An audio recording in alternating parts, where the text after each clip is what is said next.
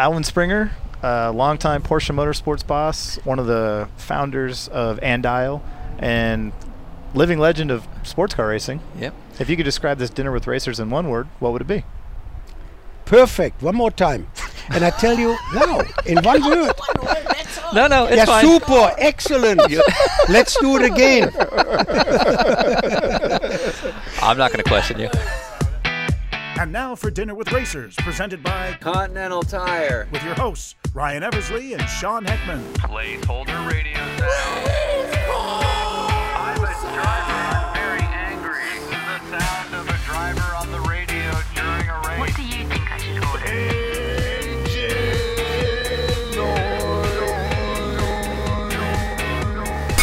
Welcome to Dinner with Racers. I'm Ryan Eversley alongside my co-host and partner, Sean Heckman. and we are just wrapping up day 34 of Season 3's podcast road trip. Now, we covered 13,000 miles over 25 states, and we're going to bring you guys 29 episodes here on Season 3, the most we've ever done. Yeah.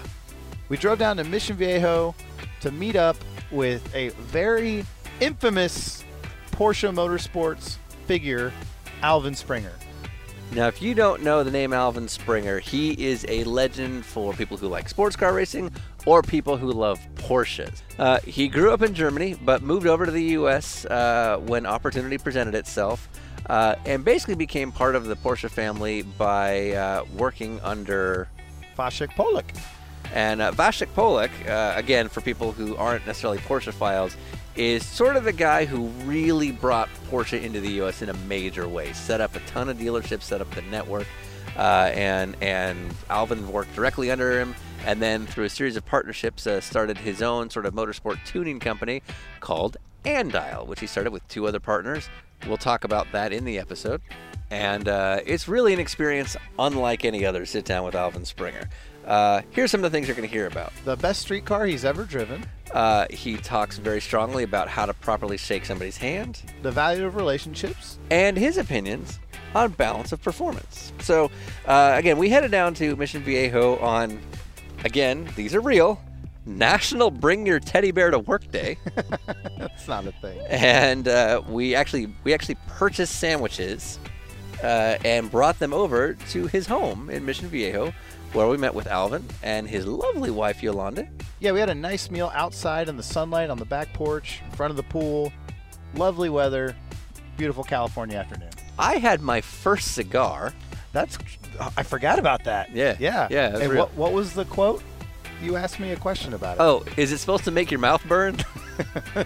Which apparently it isn't. No. So I was doing something wrong. Yeah, I don't know how you messed that up. I know nothing about cigars. But you tried. I did try, You and I drank with Mario Andretti, and you tried to smoke cigars with Alwin Springer. So this was the trip of debauchery That's right. by my standards. I had the 6-inch tuna sandwich. I had the chicken sandwich. Of course you did.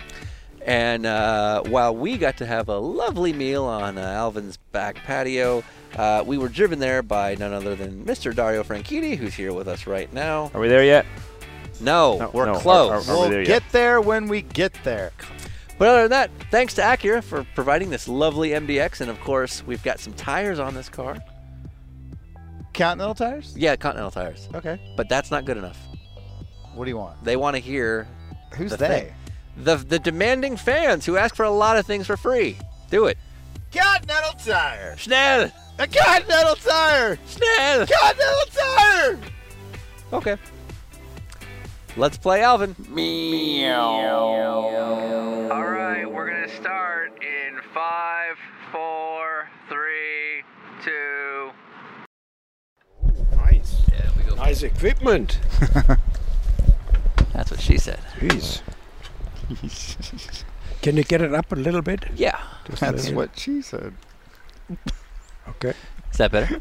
Can you hear It's better? A little A better? little bit better. A little bit back. Back. Okay. You good That's it. there? Okay. Okay, good. Have you ever seen equipment this advanced?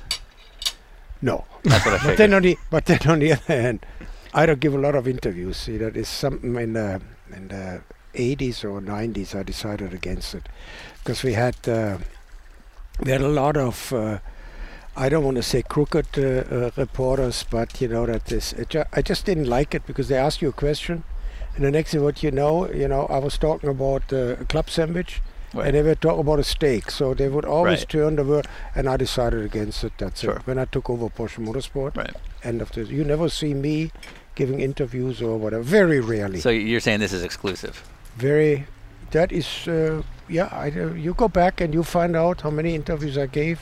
Then I would say it's a nice thing to see you guys. Nice. Cool. Okay. Well, Very likewise. Cool. Yeah, about to say. And now we're sitting in your house. So Patrick was a big advocate to get you onto this. And Patrick Long. Patrick Long. Excuse me. And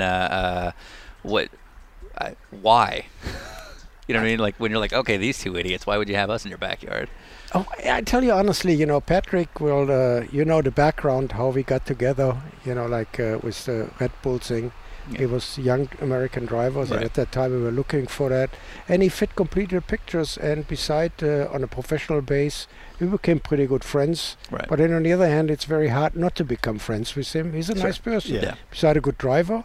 And he told me about you guys, and he said you should do that. So that was enough for me. Huh. Should All we right. should we out him as what we've Yeah. decided? So here's the thing. So you have been in motorsport for 4 decades. 1966. Okay, so 5 That's when decades. Sean was born. You've been, yeah. Oh, hey, old timer. So 5 decades you've been in the sport. I have not been in the sport that long, but have been Yeah. here for a little while. And of all of the PR people that I have ever worked with, the hands down the best PR person I've ever known, Patrick Long. Definitely, and we are very, very. Yeah, hold on. You have to remember, Patrick has a unique position. He is dedicated to Porsche, Right. but he doesn't work for a big company. So we Right. can take Bob Carlson. Yeah. Anybody remember? Yeah, him? absolutely. For me, he was one of the greatest. Yeah. Because he was a human being, he was honest, so everything what fits into a kind of a public relation guy or whatever, it fitted. And I really admired him on a personal base and a professional base. Right. But Patrick, you see, Patrick is Patrick. Yeah. So he can promote himself, Yeah. at the same token promote the mark. Yeah. So it is a perfect combination, and he does a hell of a job. Oh, You are correct. Absolutely. I'll tell you a story just from like 2 weeks ago. Yeah. So it's very normal, particularly when you work with somebody who's affiliated with a manufacturer. Mhm. So in your case, obviously a clear affiliation with Porsche. A lot of times when you work with manufacturer PR representatives, they are very slow to deal with you because their job is to not get fired. Yeah, exactly. And I get that. I'm not critical of that. But so a lot of times if I want to, we'll use a Chevrolet as an example. If I want to get somebody from the Cadillac program or the Corvette program, if you try to go through their PR department, it can be a very, very slow process. So, and sometimes you just don't even hear back. But I was at the IMSA race at Laguna Seca 2 weeks ago, and Patrick, it's like 5 minutes before practice. Patrick is in his suit, helmet in hand, sees me, walks across the paddock, and says, "Oh, I saw Alvin. He's in. I'll email you on Monday. We'll get a time going. I'm thinking next Tuesday." And then he's like, "I gotta go drive the car now." It's like, yeah, that's him. yeah, best PR guy I've ever Same met. for me. I said, where I knew you from a face. Yeah. I said, where are the guys? He said, okay, later. Okay, bye. And then when he wrote me the email, Yeah. and then I think you wrote it back, and I said, no problem, come Yeah. here. Yeah. In my house. I like it better here because, we have a little bit more freedom. Yeah. We have time in a restaurant, it's noisy, people want to sit on a table. Oh, this is fantastic. So, And thanks for the sandwiches, yeah, guys. oh, you're welcome. You are the cheapest date we've had on this road trip so far. So Mission Viejo. Yeah. How long have you been here? 76. 76. Would you like to wear a headset? Would you like to join us? You can. Huh? You can put that on if you'd like. You don't have to. Yeah, okay. Okay. So you've been in this house since 1976? Oh wow. So the area's grown a lot from that. I think when we got here was like 15,000, Oh wow. and now it's 80. Yeah. 70. Yeah. But I worked for Vasek Polak up in Manhattan Beach, Okay. Hermosa Beach, and it was nice. But we couldn't afford a house or an apartment at the beach, so we lived inland.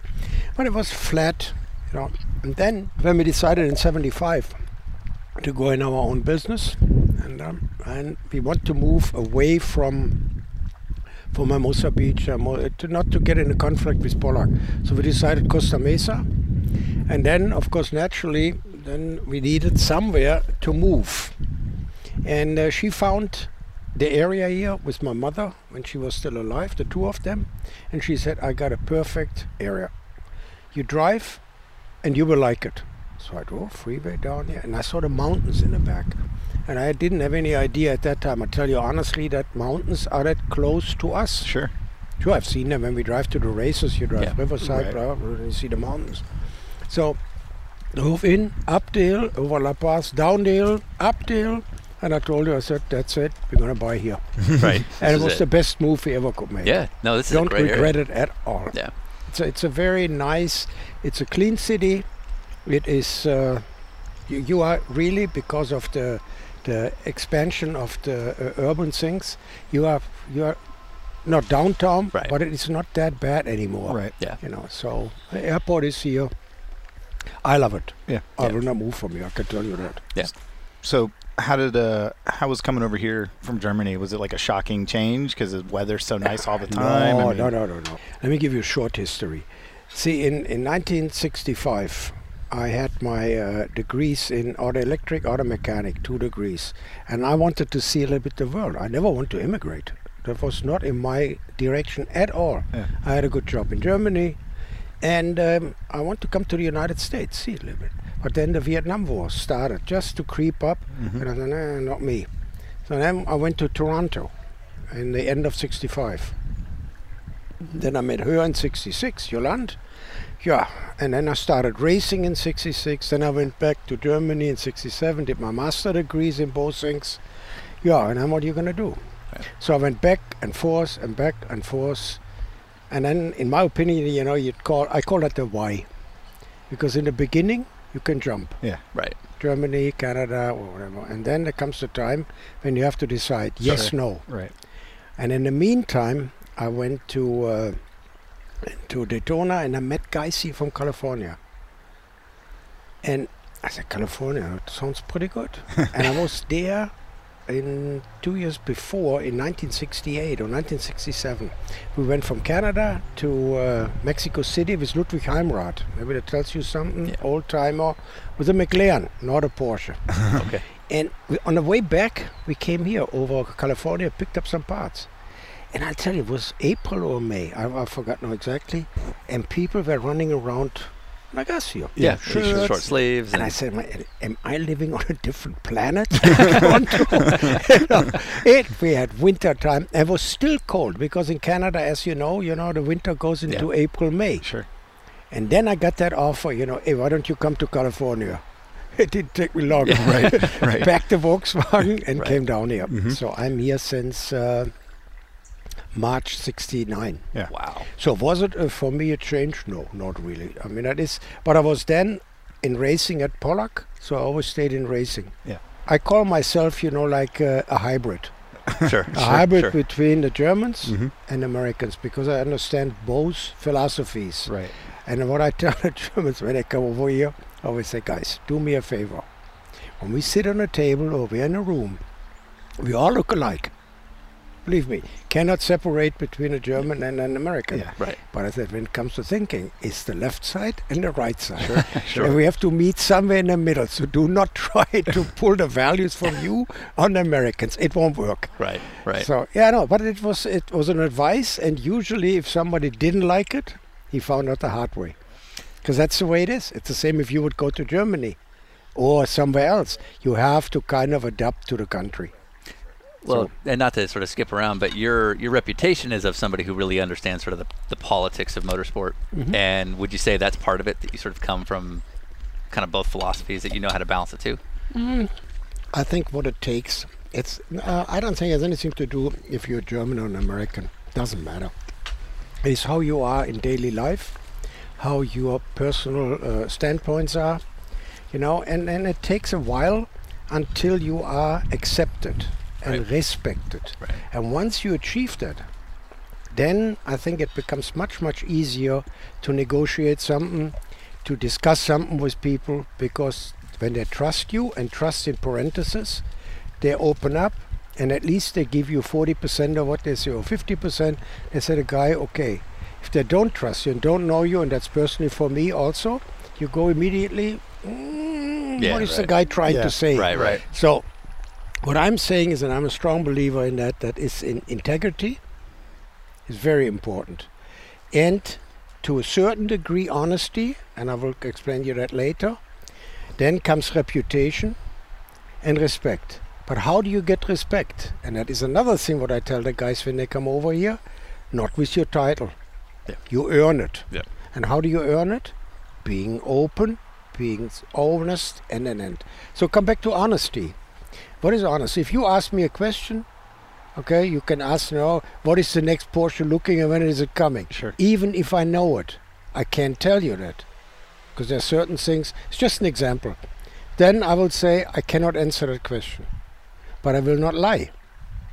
And that is my reputation. Yeah. So you know what I'm saying? That's the absolutely. difference between a lot of people, you know, they go blah, blah, blah, Right, blah, right. and then I go like, yeah, it's so clear. Yeah. And when it comes to negotiation with people, like I said, if I go in a meeting and I say something, I have to respect. Now, do I convince them? Sometimes it works, sometimes it doesn't. Sure. But you know, like I'm very proud on again my reputation. And the moment you want to scratch on that, I get nasty because I've worked too hard for it. Right. Yeah.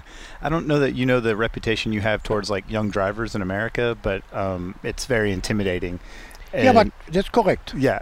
Okay. Just making sure you know. No, of course. I'm guessing you like that. Well, earlier he said to me when you were out here setting up, he's like, "Do you know what I do?" And I thought, "Yeah, yeah, I'm very well aware, as anybody in my position should be." You're kind of a celebrity, even though you probably don't realize it. No. Because right, you're like, whatever. But in the sports car racing world, you're up there along the same, namesake of like a Penske or that Penske is my hero. Okay. I tell you, if I one guy in racing, that's Penske. Yeah. For me, he is the greatest guy. He's honest, again, to a certain thing. And when you need him, he's always there, lends me an ear, because I know him from the early 70s with the 917s. And it never changed. So, yes, him, Penske, no, I'm not on the same level like him. No, I'm telling you. I look up to him. Sure, and I mean that. I mean it with deep respect. Yeah, well, for us, being fans as well as in the sport, when we got like the word that Alwin's going to sit down for a meal with us, we thought, oh, really? Yeah. Like, is that really Why? happening?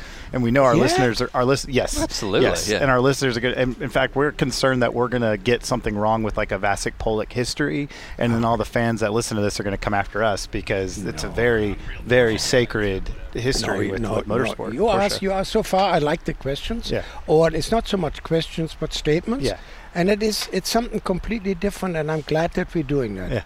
Because, calling about corner 7 and gear 6, I'm like, give me a break. Oh, that's not you know us, what I mean? But it's not. But talking about personalities and, how we do that and what it is, I like that. Yeah.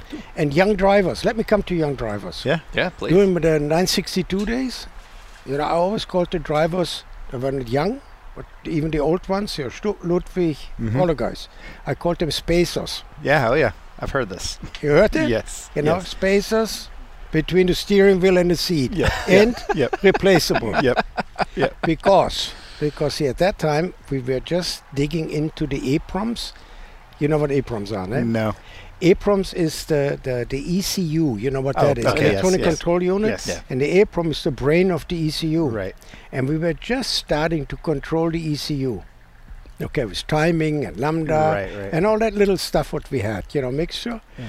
And I always told the driver, I said, look, man, don't screw or with me because I'm going to get you faster than you can get, because I changed something and you look like an old man. Right. So I said, be nice.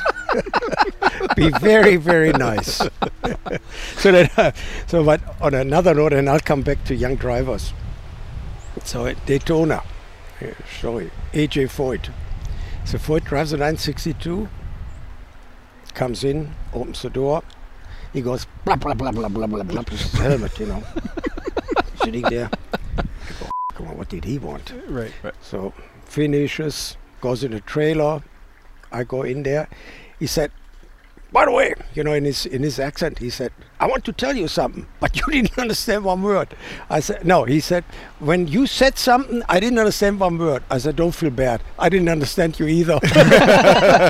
And honestly, that little episode, he moved the whole thing up. Yeah. Yeah, absolutely. He invited us later to Indy, you know what I mean? So that's that little, when you say respect over this, a little bit humor. You have to have humor. Yeah, for sure. That's what I do. I know when to laugh and when to make a joke, Yeah. and I know when it is serious.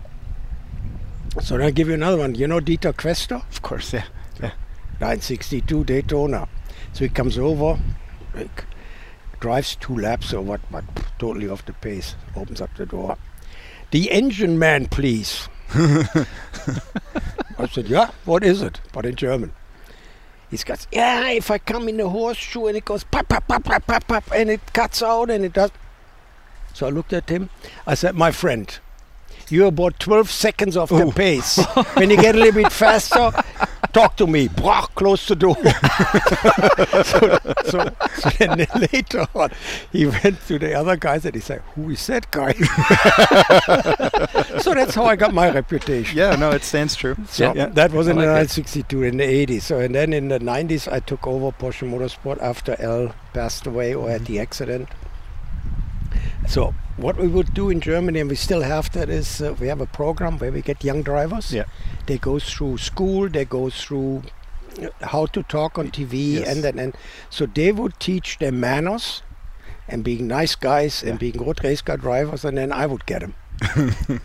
Mike Rockefeller, like Lucas Luhr, I Yeah. mean, all of them. So they would come over, Timo Bernhard, Yep. they would come over here.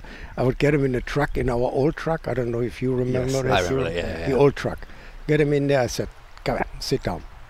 I said, number one, you learn now what it is being nice in life. When we start today or tomorrow, you learn what real life is all about. And I'll teach you. Yeah. And that's what it is. And then they had to follow.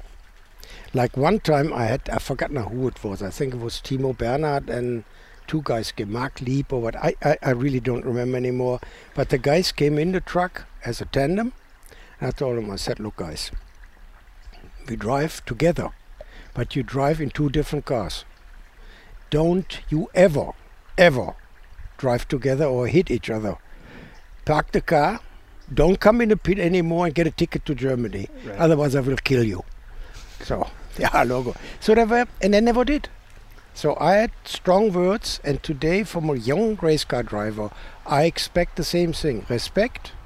Respect is very important, and don't get cocky, because you fall faster than you are rising. Yeah. Because there are so many good guys out there. So if you are very good, then you can kind of afford to be a little bit, quiet. But otherwise, let's say in plain English, I don't take from nobody, Yeah. especially not from young ones. Right. Right. That's Right. the reputation. But otherwise, when you see me at the racetrack for the last 10 years or what, I'm very much in the background. You don't see me in the foreground. You ever see me in the foreground? I'm gonna do. Yeah, but I'm gonna call that out and say absolutely don't agree with that. don't? I don't agree whatsoever. So we have getting into it? Yeah, let's go to Yeah, the guest question. okay. Our last guest was Jeremy Shaw, who did nothing but say nicest guy And about apparently you. lives just down the street. Yeah, Oh, he's yeah. like you guys are neighbors. yeah. yeah. But Good guy. We know each other for a long time. yeah, he was just telling us how nice you were, and like all we know is like the intimidating Alwin Springer. We're like, Yes. really? Yeah. So, Yeah. but Jeremy's question. Yeah, he but same question that we kind of already had. But direct quote, I thought you retired from this job years ago, but every time I go to an IMSA event, there you are. Why? What is it that keeps you coming back? That's a good question. Sometimes I ask myself, but let me tell you how that worked. It's in 2003, I was supposed to extend my contract. And I kind of, like at that time, the corporate world was becoming bigger and bigger, and the corporation, the controllers, and here and there. For And I Porsche. could see that in my freedom, I would have been curtailed.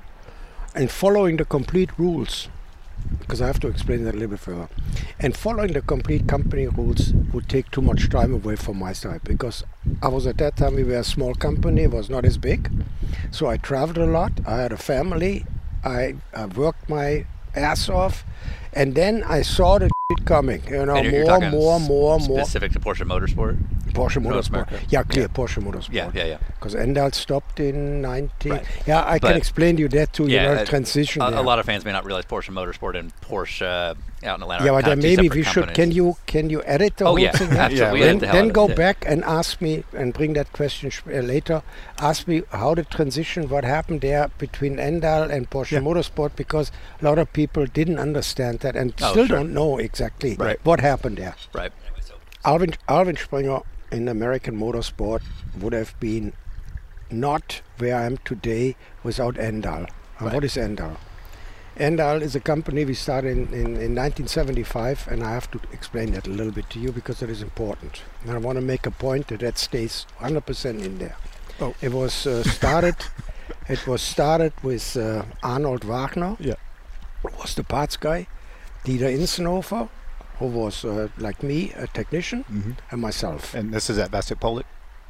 We all worked at Vasek Okay. Polak, but we quit in 75. Yeah. So and then we were sitting in a room, and we said, so what are we going to call the company?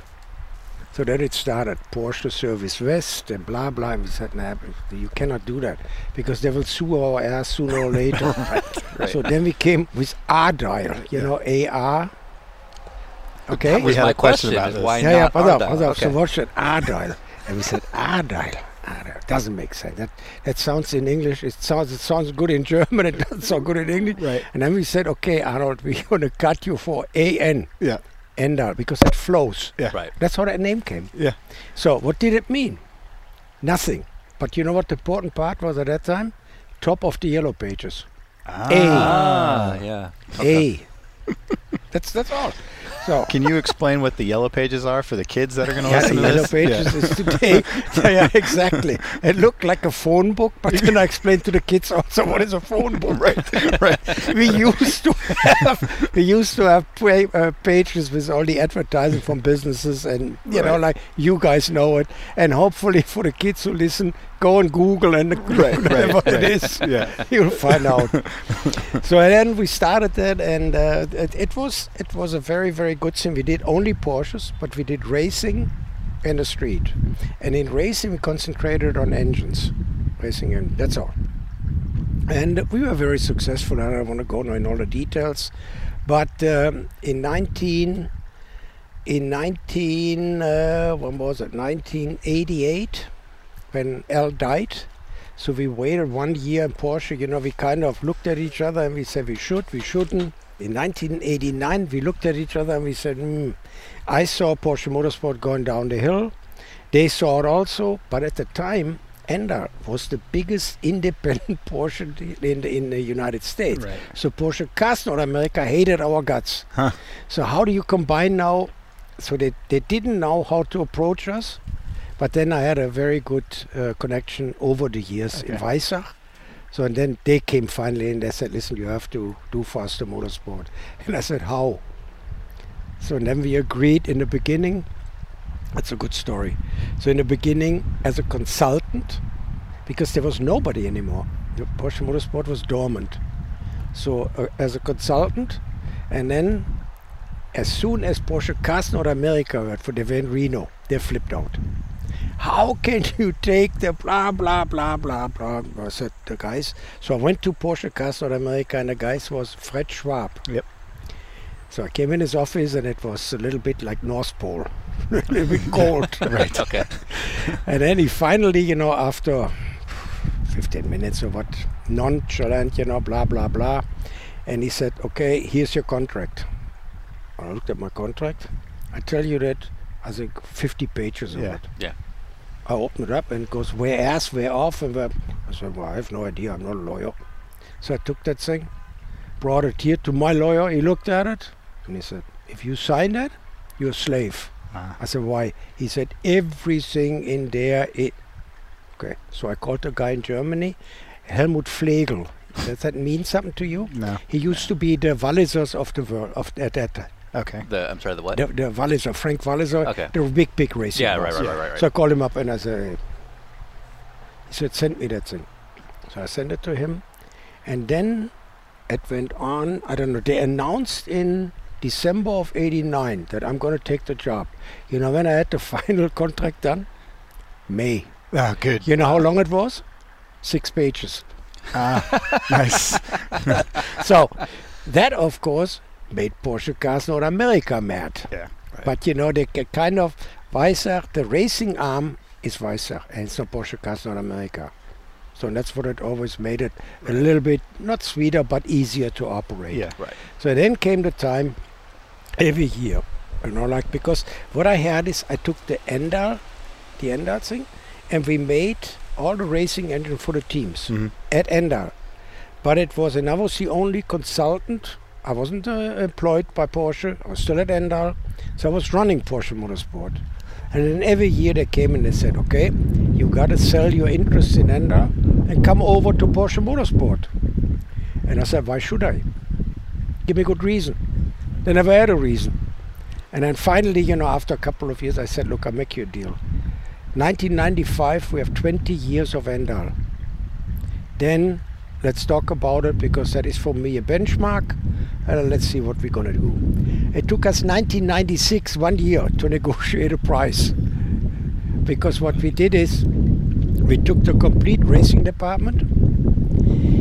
Is that okay? It's okay. We can deal with it. Because otherwise we can go inside, Fine, because it's I can fine. yet. Yeah, once we isolate. We took the complete racing department, including parts department, people, machinery, everything. And I relinquished my shares in ANDIAL, gave it to Dieter and Arnold, and the only thing what I took was the racing department, the building, not the building as in real estate, but whatever was in the building. Gotcha. We Right. had 2 buildings. And that I sold to Porsche, because they had to give me some. Right. And that what took a year.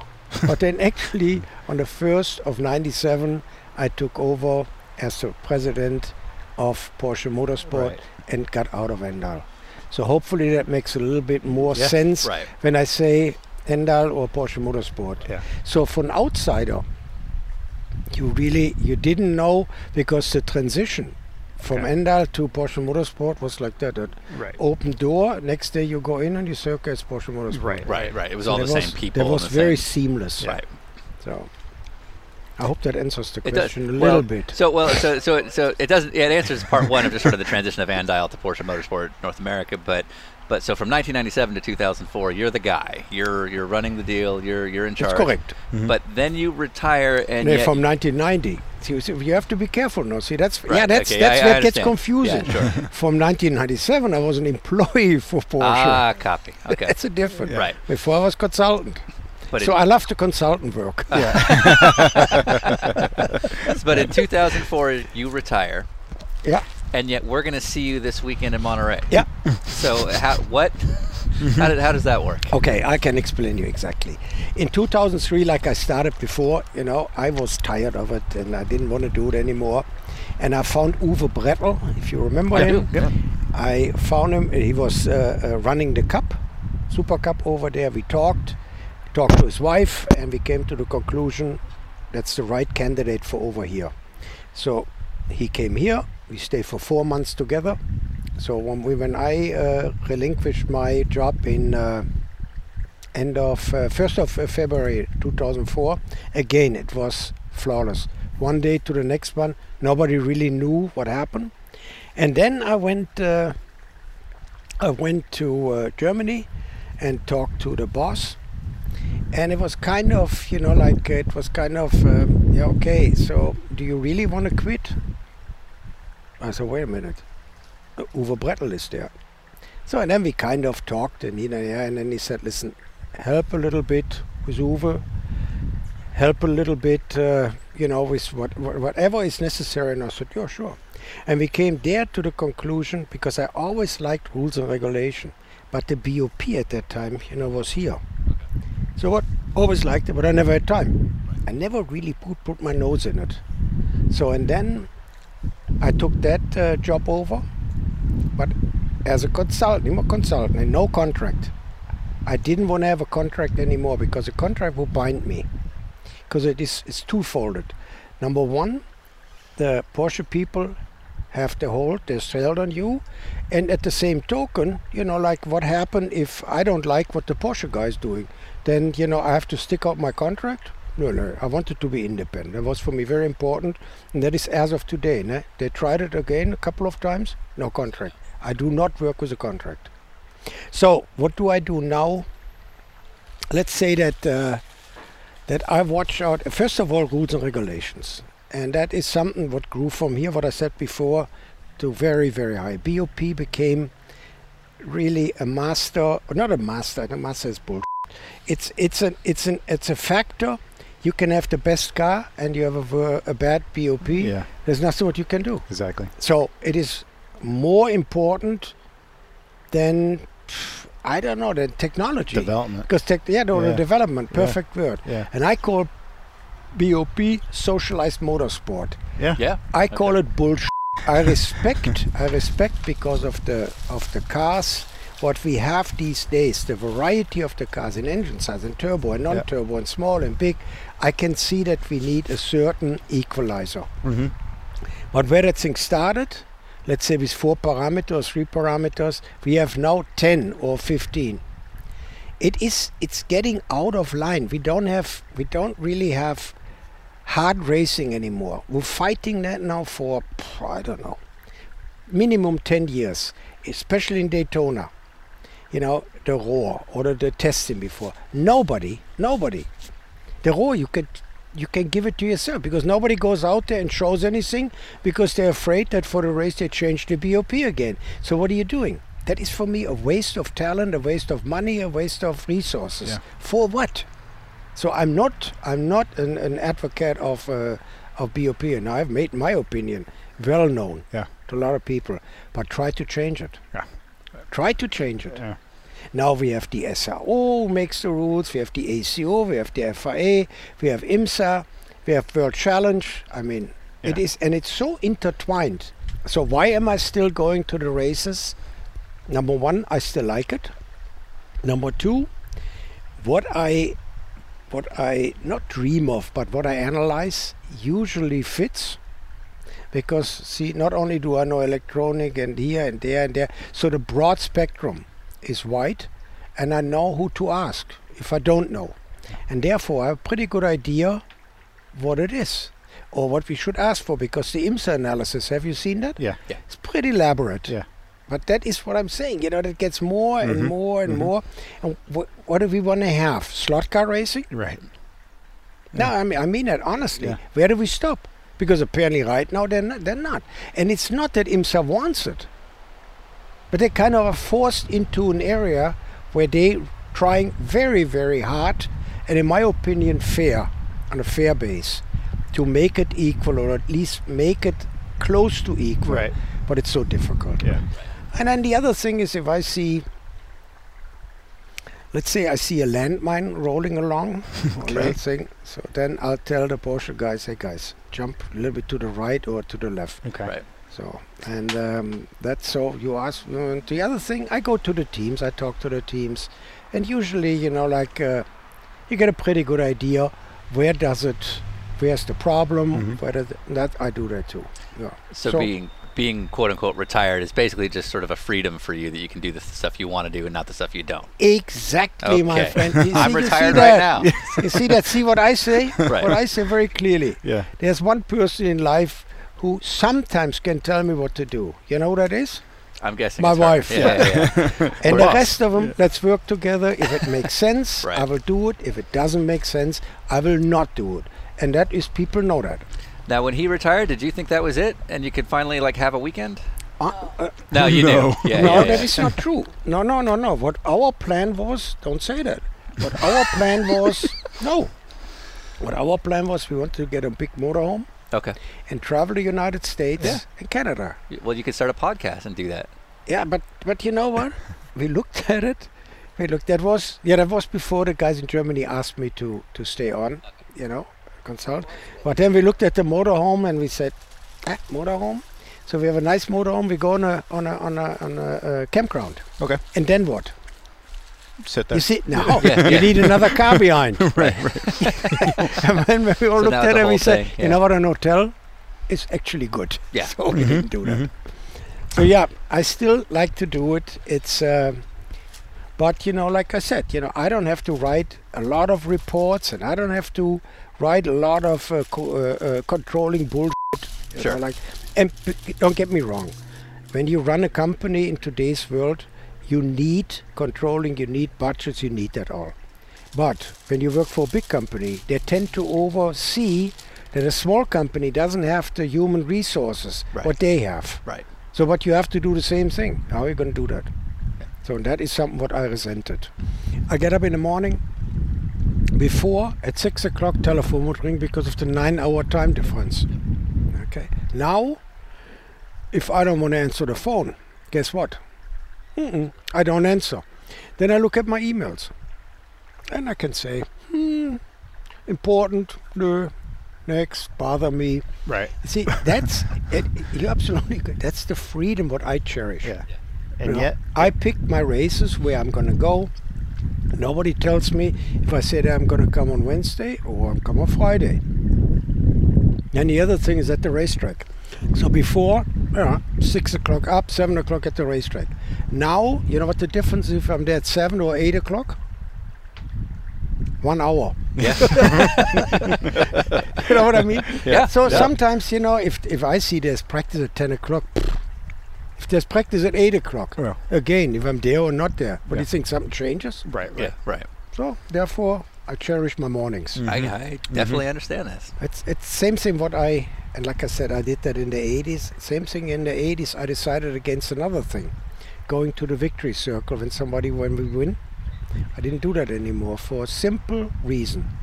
Is Eric Blas, you know him, okay? And our guys, they work their ass off. They deserve to go in a winner's circle, not me. You know what I did? I went to the guy who finished third or second. And by the time I was finished with them, the guys came back, then I went to the guys who won the race. That is the order, fifths or whatever, always got, and you get respect. Because that is human nature. And that is something for me, came naturally. So you asked me before, do you learn it? I don't think you learn it. You have to have it in you.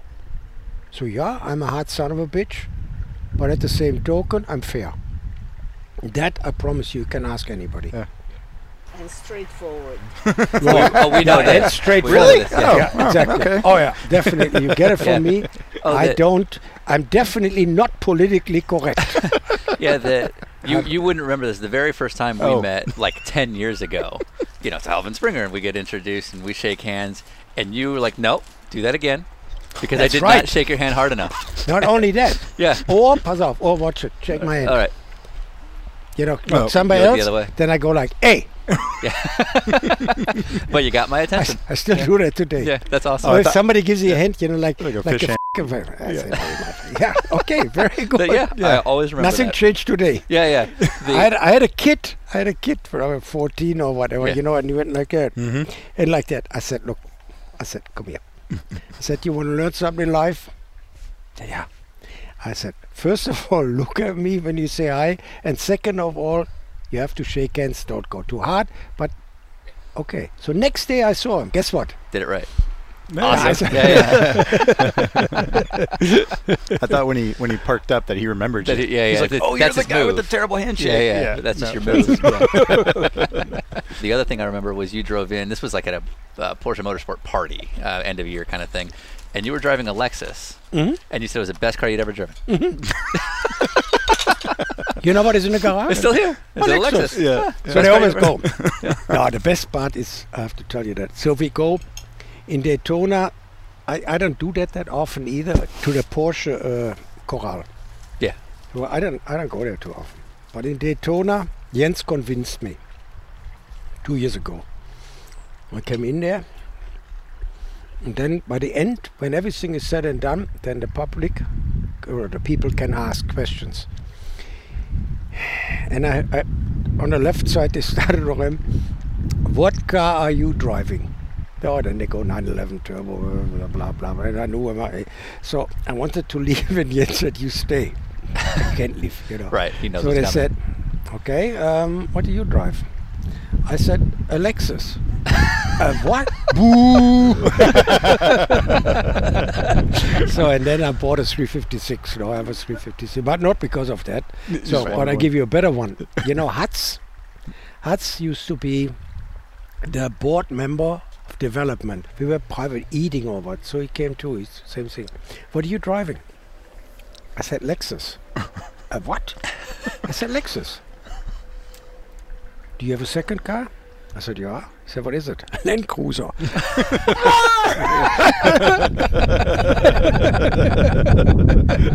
said, hey guys, when any of the cars break, I would love to buy a diesel Cayenne, but it becomes more and more difficult.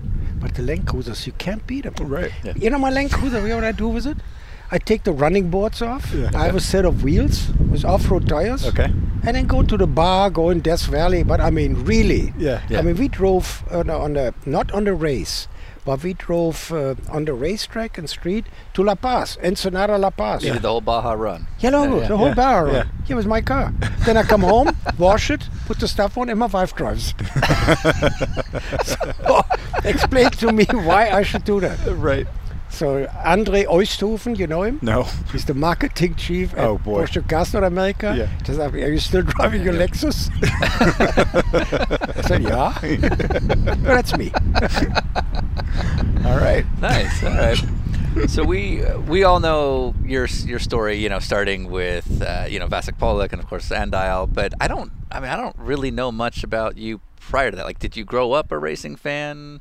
I mean, like being born in Germany at the time you were born, it was a tough time, I assume. And nothing. Yeah. What I did, I grew up in Essen. It's an industrial town, in the kind of the northern part of Germany, a mid-northern part. And racing. I had a friend who was involved in racing, he still is, and I always say, Nürburgring, 200,000 people, what am I going to do there? No. So in Germany, I was not interested in racing at all. It came in Canada.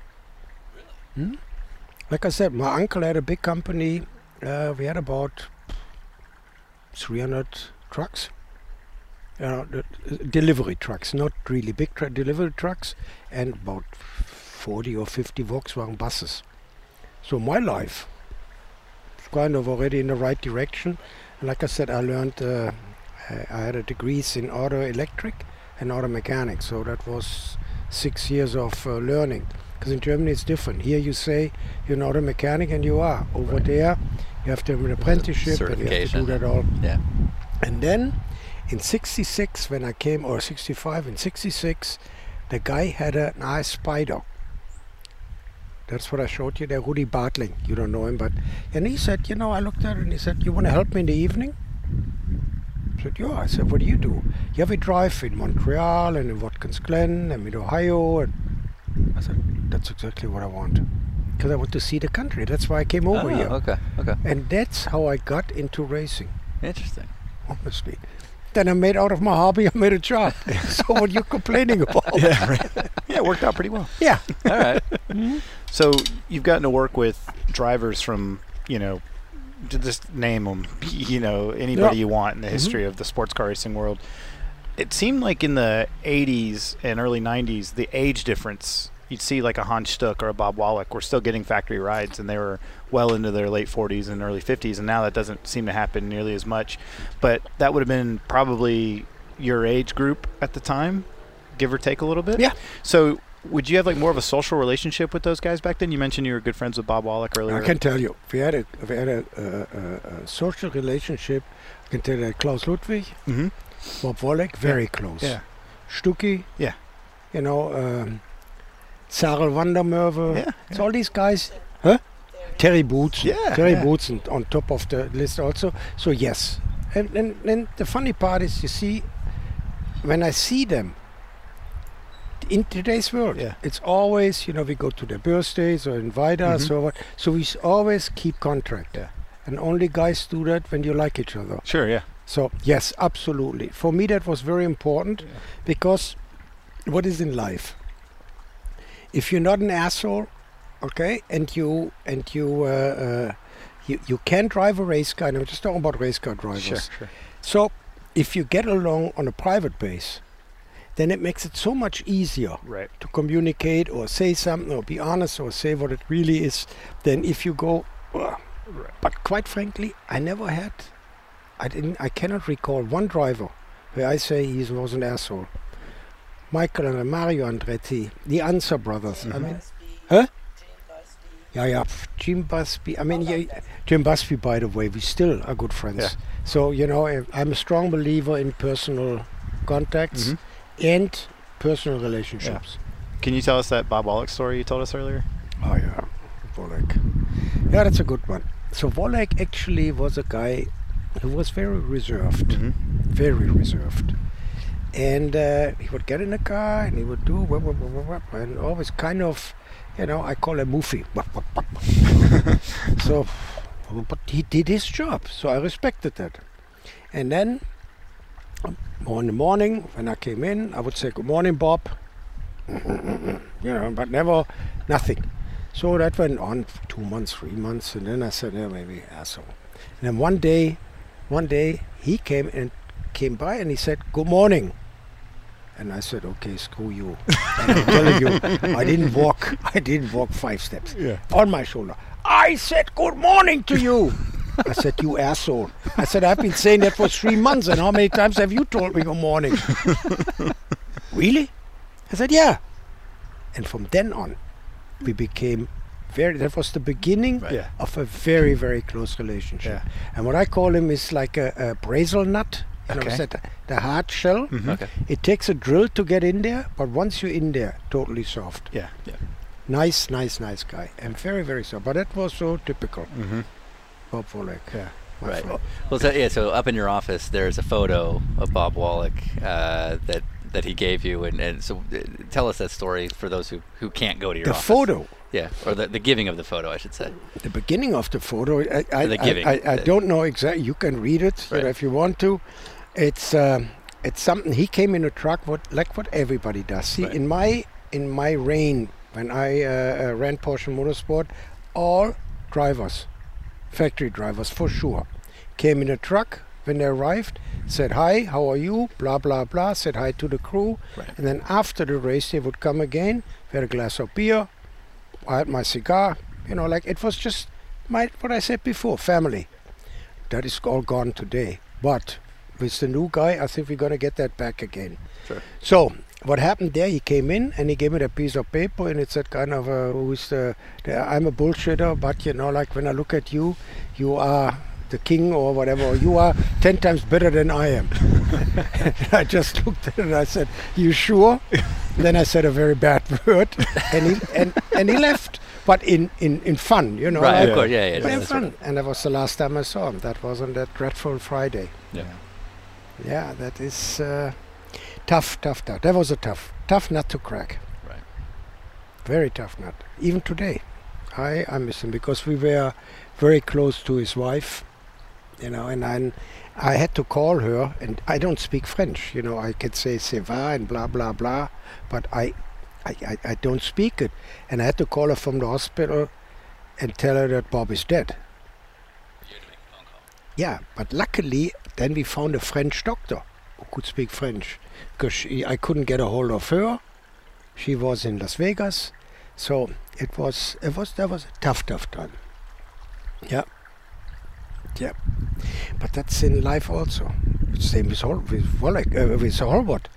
I'm laying in a hotel room in Columbus, Ohio, and all of a sudden, who called? Sarl or Ken House, because he was at that time with the Chevrolet team. And he called and he said, have you seen the news? I said, what news? Because I don't watch TV. He said, then a plane went down and it looks on the collar from the tail, it could be Al's car. Poof, next one. Overnight, we said bye, and that was the last time, maybe a couple of hours before. Yep, because what we would do, actually, that's how faith is. What we would do is, we would leave always on Friday afternoon, fly to Warrington, over the East Coast races, have dinner with the family, sleep in his house, and then on Sunday morning, we'll get up early, fly back to the racetrack, and that day he had a meeting with some sponsors or whatever, because we wanted to build a 962. We saw the end of it, and he wanted to build an open sports car with the Indy engine, converted Indy engine, and that would have been a rocket. I can tell you that right now. And he had it with England, everything, so that's why I didn't fly with him. So that's what, sometimes life, you cannot predict it. Sometimes it works, sometimes it doesn't, and in that case, it worked for me. Right. When you go through incidents like those, does that change how you deal with drivers now, in the sense that maybe there's more of a gap or more of a distance? It's, let's say, because you have to remember to the age. Sure. They respect me, they do that, but do I have a lot of things in common with a 25-year-old or 23-year-old? Right. No, Right. no, and that would be imposing on their freedom or Right. whatever. No, I don't do that. Right. Go out for dinner is fine, and we joke. I had a phone call today from Lucas Luhr, so we are in contact. But Lucas is a different generation. Right. But the new ones, no, I leave them alone. So that makes no sense. Did Al Holbert or Bob Aiken ever get out of the car and bitch that it was unfair that they had to race with pros? No, Weird. no. Yeah. Weird. They raced a pro So Yeah. with today's motorsports against world, whom? It's a driver rankings question. Like that, it's such That a. is another joke. Yeah. But that's beside the point. Yeah. No, you have to remember, Al was as good as any professional driver Right. at that time. Right. Bob was close to it, but he was not an Al Holbert or Bob Wollek or Hans Stuck or Yeah. whatever, and he knew that. But with the 962 days when we had the races, you could compensate for that. Like it's the same like today. You still can do it. Yeah. You get a little bit slower guy. You cannot be too slow, then it doesn't work. Sure. But no, never. Yeah. And it's a good story, Bruce Levin. Yep. So what we did all the. Oh, that's another good thing. 962 engines, 4.9 years, 50 wins. Okay. Incredible. Did all the engines and Yeah. all of them. And Levin, Bruce Levin, rest in peace. So when I went to him, not all the time, but when I went to him, he said, "You and your modifications." He said, "I don't need them." It's okay. If you don't need them, you don't need them. I hire a driver, a professional and the fast ones, and he is faster than your modification. It cost me less. That was Bruce Levin. Yeah. Because we argued always nicely, but well, of course he bought it then in the final analysis, but that was his favorite thing. Yeah. Right. You and your modifications. Right. Right. Mad scientist. With the DPI thing coming on, do you see Porsche wanting to participate in that down the road? If the ACO Yeah, sure. tomorrow would decide that they're going to let DPIs run, Yeah. I think that within a reasonable time we would have a car. Yeah. But right now, it's just to have a car for the United States Mhm. is difficult to justify. But you have to look at it mid-range. Mid-range, if you want to win in the United States, you need a DPI because a GTLM car gets you first in class, Yeah, right. but not an overall win. Mhm. So, yeah, does Porsche come? I think within time, reasonable time, yes. Yeah. Like anybody in any other Right. manufacturer. And Jim was absolutely right in sticking to the simple thing. Because look at the LMP1. I mean, it's all nice and dandy, respect to the people, Yeah. but the money, what it costs to run these cars, how many people they think there would be there? Yeah. Right. Right. Was there ever a program that you were disappointed in? A program, actually, what I was disappointed in was a little bit the Indy program. Yeah. And I'll tell you why. Because the first car from Singer, And for Robert the- Singer, did the first Porsche car, pure Porsche car. But number one, the Porsche guys, it didn't run well because it was not, it was his first car, but he's a smart person, and he never really had a chance to modify the existing one and come up with an improved version. They went immediately to March, and from then on, the car never really came to its potential. Then we had engine problems because the guys didn't understand banking. Because with the on-guising it was a flat 6, it was a different thing, but it was a V8. So we blew up a lot of engines until Dr. Esch came to the idea, or had the idea, we're going to modify the dyno. Remember, that is a long time ago. Modify the dyno so that you can swing the engine. Oh, And right. the moment they did that, Yeah. yeah, Yeah. then they modified it, and that engine was actually very good. That would have been the base for our 89 or 90 Group C car, also IMSA car. It was very, very good. But then they made the mistake that March built a car where the turbocharger was behind the driver's head. So the idea of weight distribution was correct. The only thing what they forgot, couldn't build the car stiff enough. So the car, and in IndyCar, you know yourself, if you move 1 millimeter or forget it. So yeah, we never made anything, and then they cancelled that program. Yes, that I was disappointed in. If I'm a 17-year-old driver Mm-hmm. aspiring to sort of make a career, and obviously being a factory driver is very appealing, what's the stupidest thing I can do? Come on this podcast. to try to Stupidest thing impress what you can do is be over cocky, high nose. You think you know it all, because in today's world there are so many young, good drivers out there. So to make it to the top, you need exceptional talent and so. But I would say another big mistake would be not flexible and are unwilling to learn. And are unwilling to learn in a driving ability, in communication ability, in everything what is today talking on TV, talking good sentences and not blah blah, So that's what I would give. So don't make these mistakes, neglecting them, and just think because you drive fast. There are other people who drive fast, but they fit the overall picture. Come back to Patrick Long. I'm sure there are other people who are as fast as he is, or even maybe a little bit faster. But if I look at the total picture, I would pick Patrick immediately. So, learn, listen. Hey, I'm trying. I gave you a good handshake, right? Yeah, of course. Okay, good. Yeah, he told you. Yeah, we talked about it. So now we have to stop. 1 second, I have to get a bottle. Oh, sure. Oh, yeah, do your do thing. things. Absolutely. Yeah, take your time. It's okay so far? That was Oh, great. perfect. Excellent. Thank you. Yeah, I was Trying going to to ask you, what's the drink of choice for Alwin Springer if he's back here, the sun's going down, enjoying Cabernet.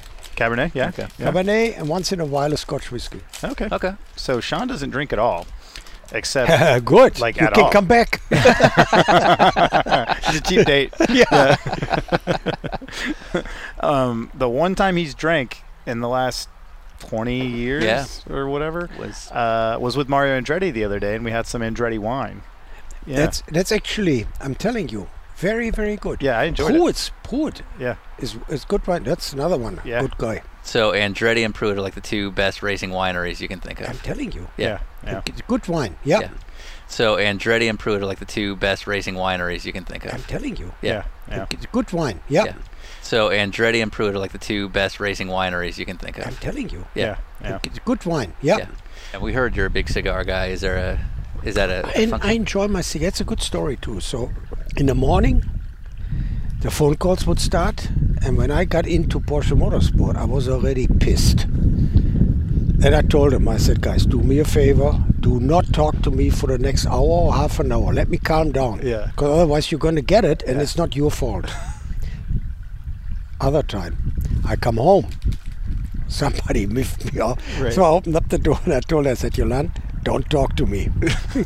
So I came in out here, got my cigar, got my glass of wine. Right. Takes about 40 minutes, calmed down. Zzz, Yeah. Then I came in. Yeah. So I smoke maybe once a week. But at the racetrack, oh yeah, we had a cigar again. I have my group. It's Mark Raffhoff Yeah, yeah. and Bo Barfield. I knew it. Yes, Yep. that's So what I that's the figured. three of Yeah. us. Yeah. You know, we Nice. always find each other. Yeah. And on Thursday, Gary Nelson, Oh, from cool. Yeah. he joined us. So, Okay. Yeah. so the four of us. But we it- smoke our cigar, blah blah bullshit. Yeah. Yeah. 'Cause- Yeah, but that's what life is all about, Sure. also. So if it's sort of regular business hours and I see you with a cigar, that's a sign to leave you alone. Yeah, It means you're having a bad What day. I still do here is, but I like to have a cigar, but it has to be in a relaxed atmosphere. I don't smoke a cigar because, like a cigarette smoker, who has to smoke. Yeah, right. Sometimes when I go to Germany, I don't smoke for 4 weeks. So it isn't like, luckily, I don't have that as a how you say, and I don't inhale or whatever. But I enjoy it. So, and then I take my magazines here and I read my magazines. And they, of course, they pile up. Right. Because sometimes I don't feel like reading. I tell you that because it's in a way same. Because if you read one of the other one, what is he going to write? Yeah. So these are all motorsport magazines. Yeah, motorsport. Okay. Yeah. You're not Yeah, reading- no. I read. I'm very much involved in the German politics, Okay. American politics also. Okay. Oh yeah, no, that interests me because since 2005, I have dual citizen, so Oh, I'm right. American and German. Yeah. Okay. So yes. So good thing is they cannot throw me out anymore. Look at the bright side. Right. Just worked out. Yeah. Yeah. So like in Germany, like the election that just happened in Germany, do you still vote? And Now, in order to vote for Germany, I could do it, but then I had to go to the embassy and get. Oh, No, right, I okay. don't. I don't vote. Okay. No. But here, definitely. Absolutely, yeah. Makes sense. Definitely. Do you do your own yard work? Oh, You want to hear the story? yes, I do. You can leave it or not. So we buy the house. The whole thing is grass. So I told her, I said, get a lawnmower. Right. So I took the lawnmower, went one outside lap, and I said, wait a minute. That is slave, because at that time we would Dieter and I, we would leave on Friday night, go to the racetrack, red eye special, Yep. and on Sunday night, red eye special, Monday morning back to work. Yeah. And I was thinking about in the couple of weekends when I'm home, slave off my back. I said no. I said get another lawnmower, the one what I don't have to push. Because I saw it on the not internet but in TV. So then she got one new one. So I had one, you handle her and it pulls itself. Again, maybe 2 laps. I came in and I said, you know what, kid? Because at that time we really didn't have any money. Right. We just had barely that house. So I said, do me a favor. No more steaks. Get a gardener.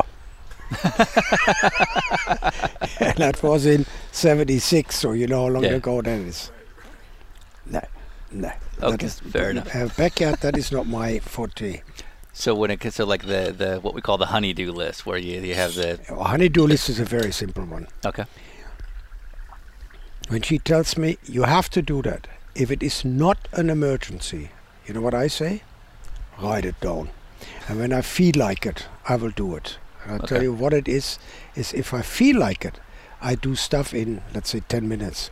If I don't feel like it, hours, so I don't even do it. So Okay. that's, kid? What? How many times when you tell me, okay, do that, do something or do something? When do I do it? When you feel like it.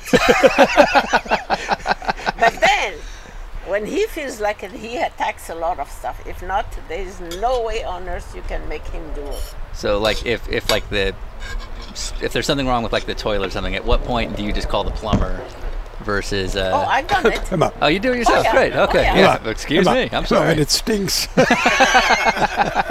Everybody was saying, are you going to get a honeydew list? And I said, it's not worse for me writing it because he's not going to do it. That's I fair. think it's the same. We know him. How long have we met in January 66 and we got married in 71, so we are old timers. How'd you guys meet? You want to say? Go ahead. No, your turn. And, Can you hear that? If you want to put that on, we need to move the microphone. I was in Toronto, German Carnival in 1966. What is a Whoa. German carnival? Like an Oktoberfest? Oh, something like that. Okay. Like a proper Lots of beer. circus or? Like- No. Okay. No, it was like a dance. Oh, it okay. was a big party. I gotcha. And they call it German Carnival. So. I It's see. like a theme. Yeah, And he yeah. was with his buddy, I was with my friend and my cousin, and we were like 22 of us. Yeah. And he asked me to dance. We couldn't talk to each other. He couldn't speak English. I couldn't speak German. He couldn't speak French. So the little English that we knew with each other was, Tell them where you come from. I come from Morocco, Casablanca. wow. Yeah, see, okay. we always assumed you no. were German. Yeah, My native language is French. No kidding. So okay. I arrived in October. He arrived in October 65 in Toronto. Okay. So it was January. English was very little. Right. So we danced for 3 hours. Was he a good dancer? He was a good dancer. say Is 3 he hours. still a good dancer? No.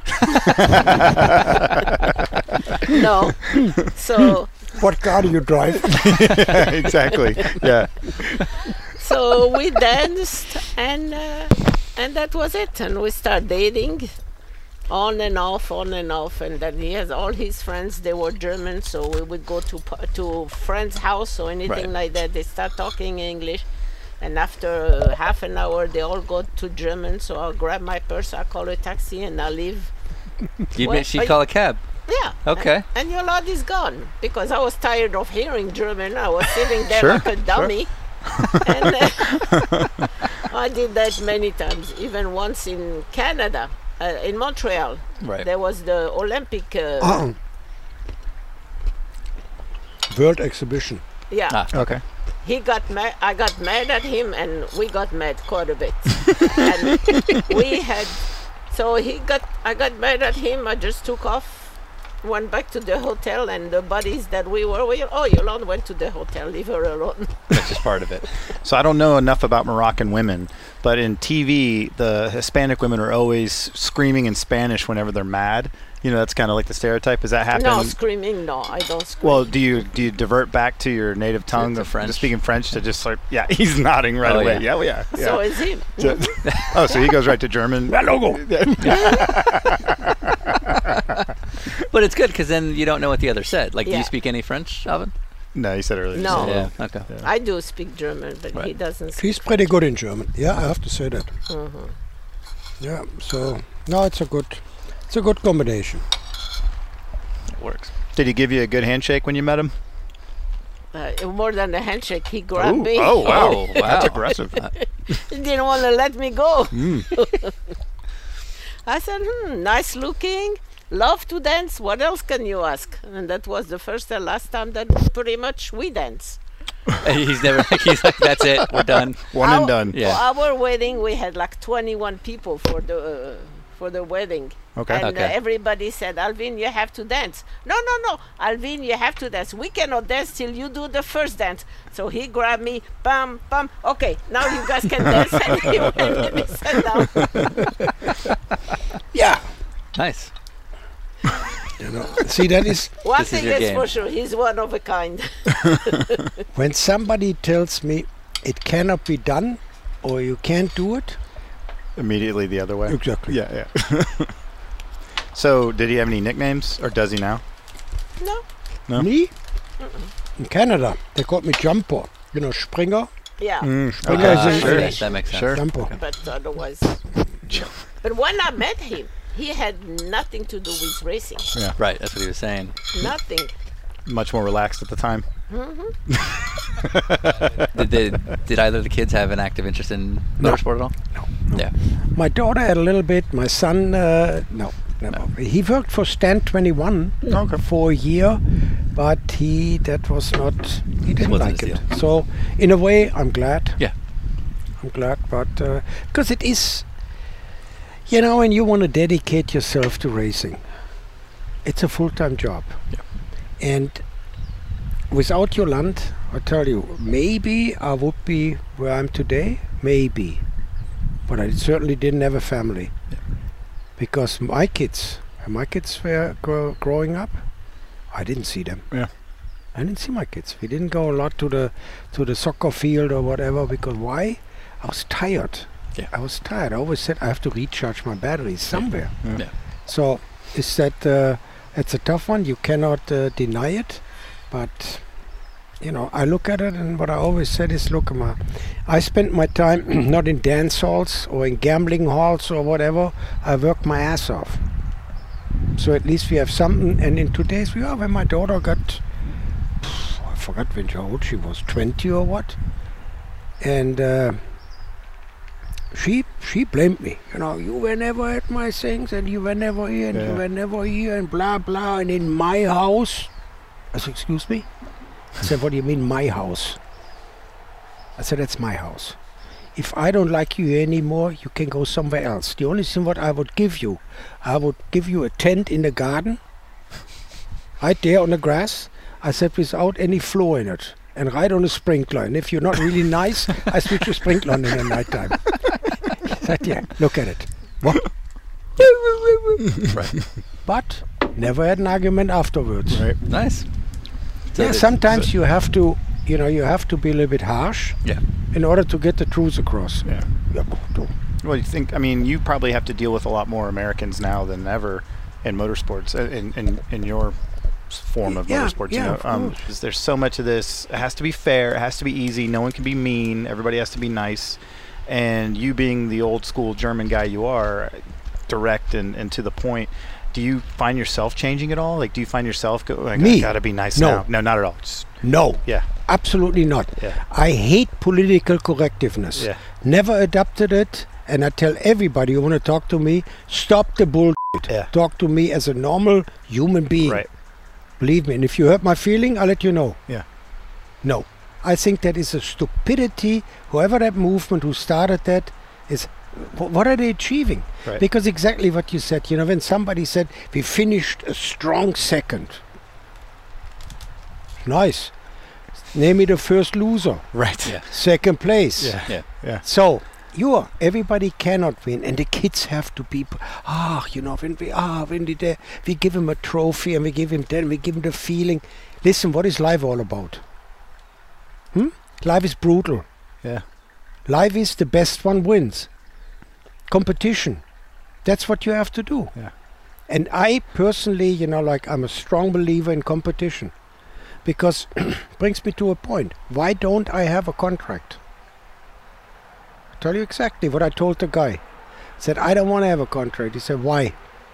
Everybody wants a contract. I said, not me. I lived my whole life on performance. Yeah. When my performance isn't there anymore, thank you very much. And at the same token, if you leave, thank you very much. Mm-hmm. That's the reason why I don't want to have one.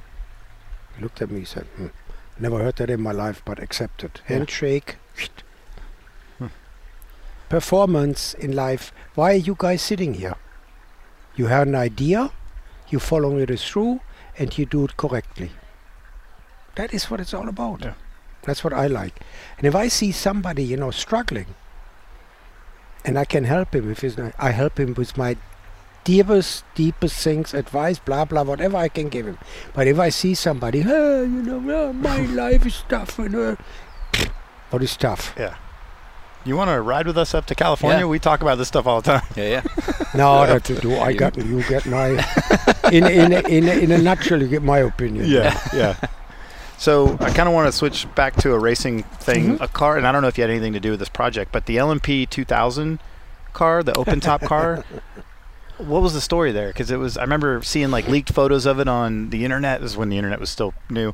But basically, if you're not sure about the car and you're listening, it was this LMP prototype open top car that was rumored to be coming, and you hear all these little whispers about it, and then a couple of spy photos showed up online, and it was a really cool looking open top WSC style car, and the thought was that they're going to take on Audi, and they're going to go and they're going to do all this great stuff, and then it just kind of went away. No. Yeah. Everything what you said is correct so far. So what happened is Wiedeking, Dr. Wiedeking, do you know him? No. No, you don't know him in person, but you know of him? Yes. He didn't like racing. Oh. Didn't like it. Tolerated it, Mhm. but didn't like it. And he said very clearly, you know, like the Vasek guys built the car. The car's in a museum, but Yeah. in the basement of the museum, not what you can see. Right. And it was an open cockpit sports car. Very nicely built, nice engine in it, you know. Actually, the engine was based from our proposed Formula One thing, so we built it. See, Porsche does something, but they never publish it, or, you know, Right. it's not like we do something, but we have it. And he cut the program. They did 2 tests in Weissach on a racetrack. Got it. Yeah. Put the cover over it. Nobody was supposed to see it. And nobody saw it. Yeah. The only time I saw when I went into the basement on the Indy cars, because I had to give an evaluation on the Indy cars, and then I saw what Porsche has. Unbelievable. The cars you don't see. So, yeah, no, that was a purely Wiedeking decision. So in that basement, is there other cars that we've never heard of that are down there that would have been game changers? Not race cars. Okay, sure. But street cars, too. Mm-hmm. It's the same like in 94 was the... That's a good story. So 94, our 962s died. Yeah. And Tony Dow with the Jaguars, that program died. And we were sitting in Sears Point, in the bar in San Rafael. We were talking about it because, we always got along. I said, hey, what are you doing? Oh, I said, for us, sports car racing, we don't have anything.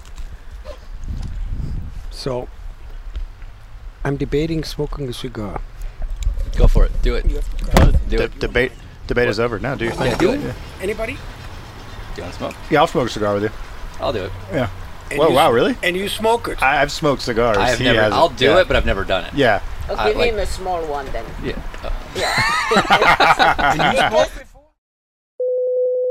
So now that everybody's huffing and puffing, let's see how long you're going to do it. Oh, yeah, we'll see how long I can last. So this is actually my very first cigar. Sean Heckman's smoking cigars with Alwin Springer. Yeah, so here, can we do get a photo. Can we do a of photo this. together? Yeah, because this is adorable. All right, so that's real. between Mario Andretti and Alwin Springer, I think we got you covered. Yeah, this is my... if only we had known this was the deal when we were hanging out with Randy Lanier, we could have totally got you set up. Just wait until we see Mayfield. Okay, so let's go down this direction. You've been around Porsches, for so long. You can probably hear when someone's up to no good. Yeah, in today's, still, yeah, but it has to be. I cannot say, I'm listening to an engine and I can tell you you're doing something wrong. In the good old days, I could tell you that, especially on the V8s. You remember that your camshafts, ne? Yeah. Overlap. Yeah. So that was the first thing what I watched for. Yeah. Because it was kind of not homologated, but it was kind of written what you allowed. So it was Larry Schumacher. Remember Larry Schumacher? Yeah. We raced with him against in the World Challenge. A long day. He had a Pontiac or what. Yeah. He came up. I said, Larry.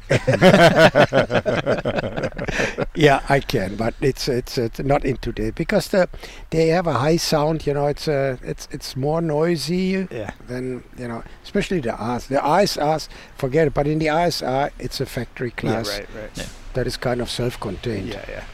So what's the greatest cheat you've ever seen? Because my dad worked with JLP Racing, and they would have like a hidden fuel cell in JLP3 or something.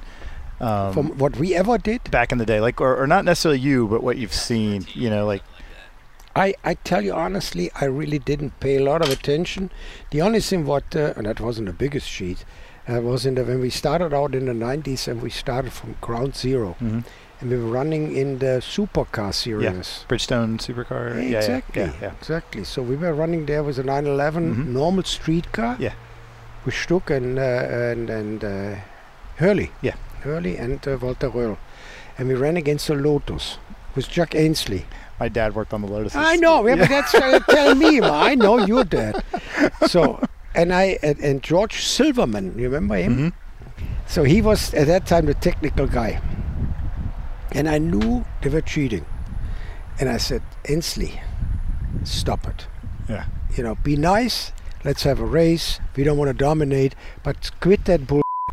No, we're not doing anything. And, and Ainsley said, not the smallest guy. Mm-hmm. So, and I said, I'm going to get you. So what I did is I went to our EPA guy at that time, and I said, listen, there must be some kind of a documentation about the turbocharger. I said, sure.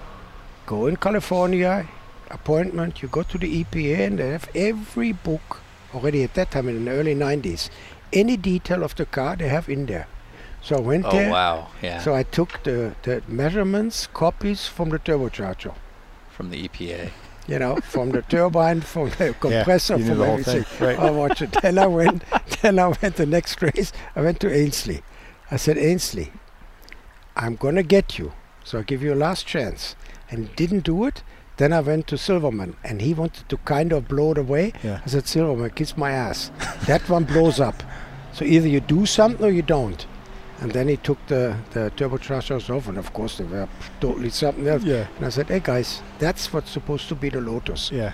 Yeah. But even with Jack today, we're still good friends. Yeah. You know what I mean? Everybody loves Jack. But so that was Yeah. this not the biggest sheet, but that's how I was. Yeah. That's how I got him. Yeah.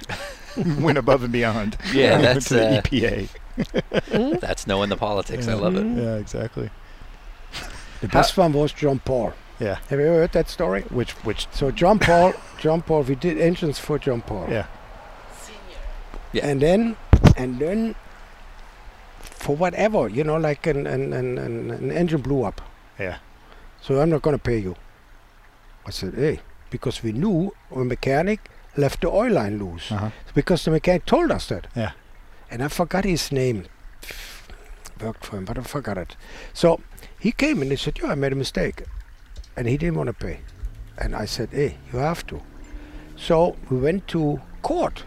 And that son of a bitch, that was after he tried to kill that guy. Undercover guy. Right? After that. Yeah. After that. Yeah. Think about it. He came for $5,000, $6,000 in front of the court. And the judge said, you know, like then the guy, he came in our favor and told the guy that he left the oil line loose. Yeah. So the judge said, okay, pay. Yeah. We never paid. So then I was waiting. And I said, my friend, come to California. So I went to a lawyer. We got how you call it, injunction? Yeah. Mhm. Injunction. So he came to California. I didn't go to Sears Point. So sheriffs came. You ever heard the story? No. Sheriff came, nicely got his car, with change, pulled it up, and then, you know, like, if I take a check, I said, check, cash. Yeah. And then he had to run around in the pit lane to get cash. Yeah. I got my money.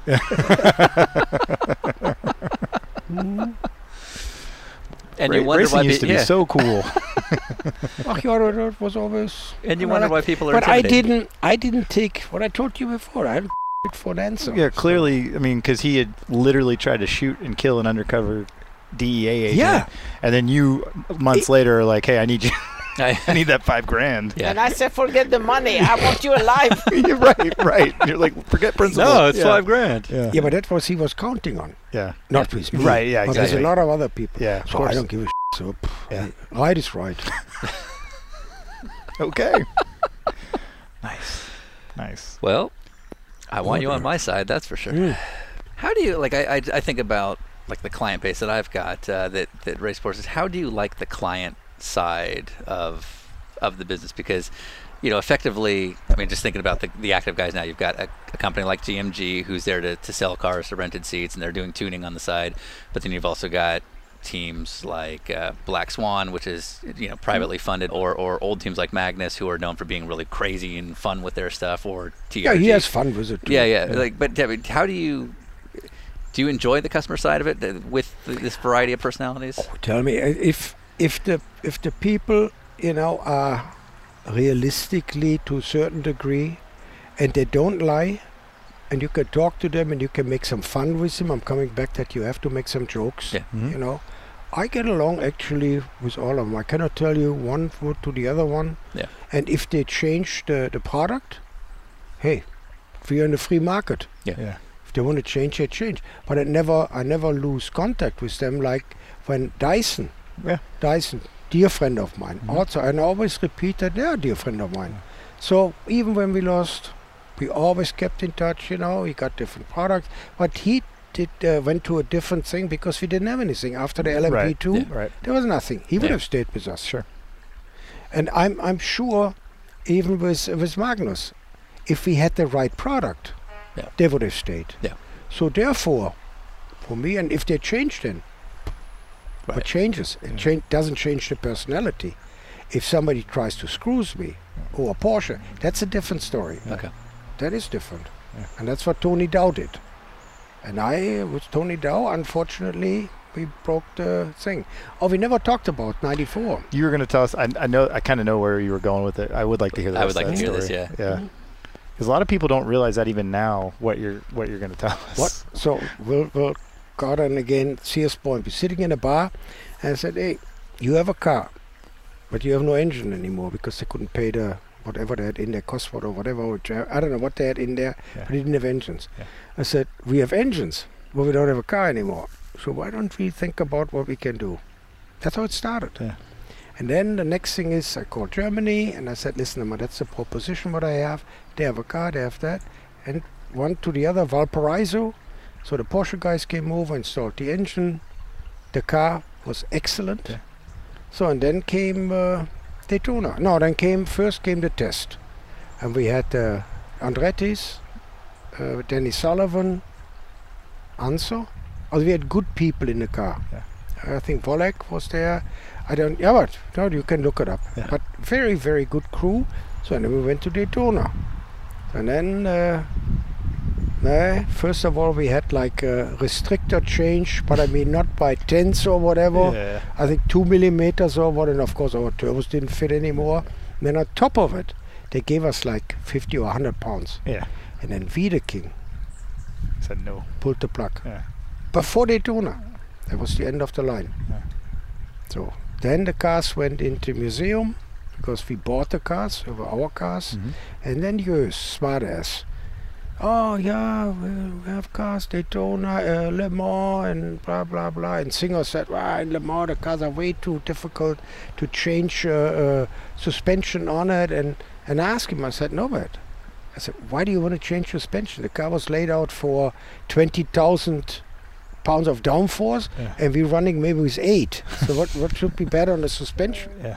So then of course we used Arch to Wins. Yeah. That kind of, like, but what are you going to do? Yeah. It's live in the big city. Yeah. Because So nobody really knows about that. So that Yeah. would be good if you can. Yeah, because that car was the TWR Jag. Klar, yeah, Yeah. hey, Yeah. it was a perfect car. And then you guys basically made it a WSC style chassis, right? Mhm. And took it to Le Mans, Yeah, and it won with 2 times. 2 times, and then And then it went But into it's in the museum now.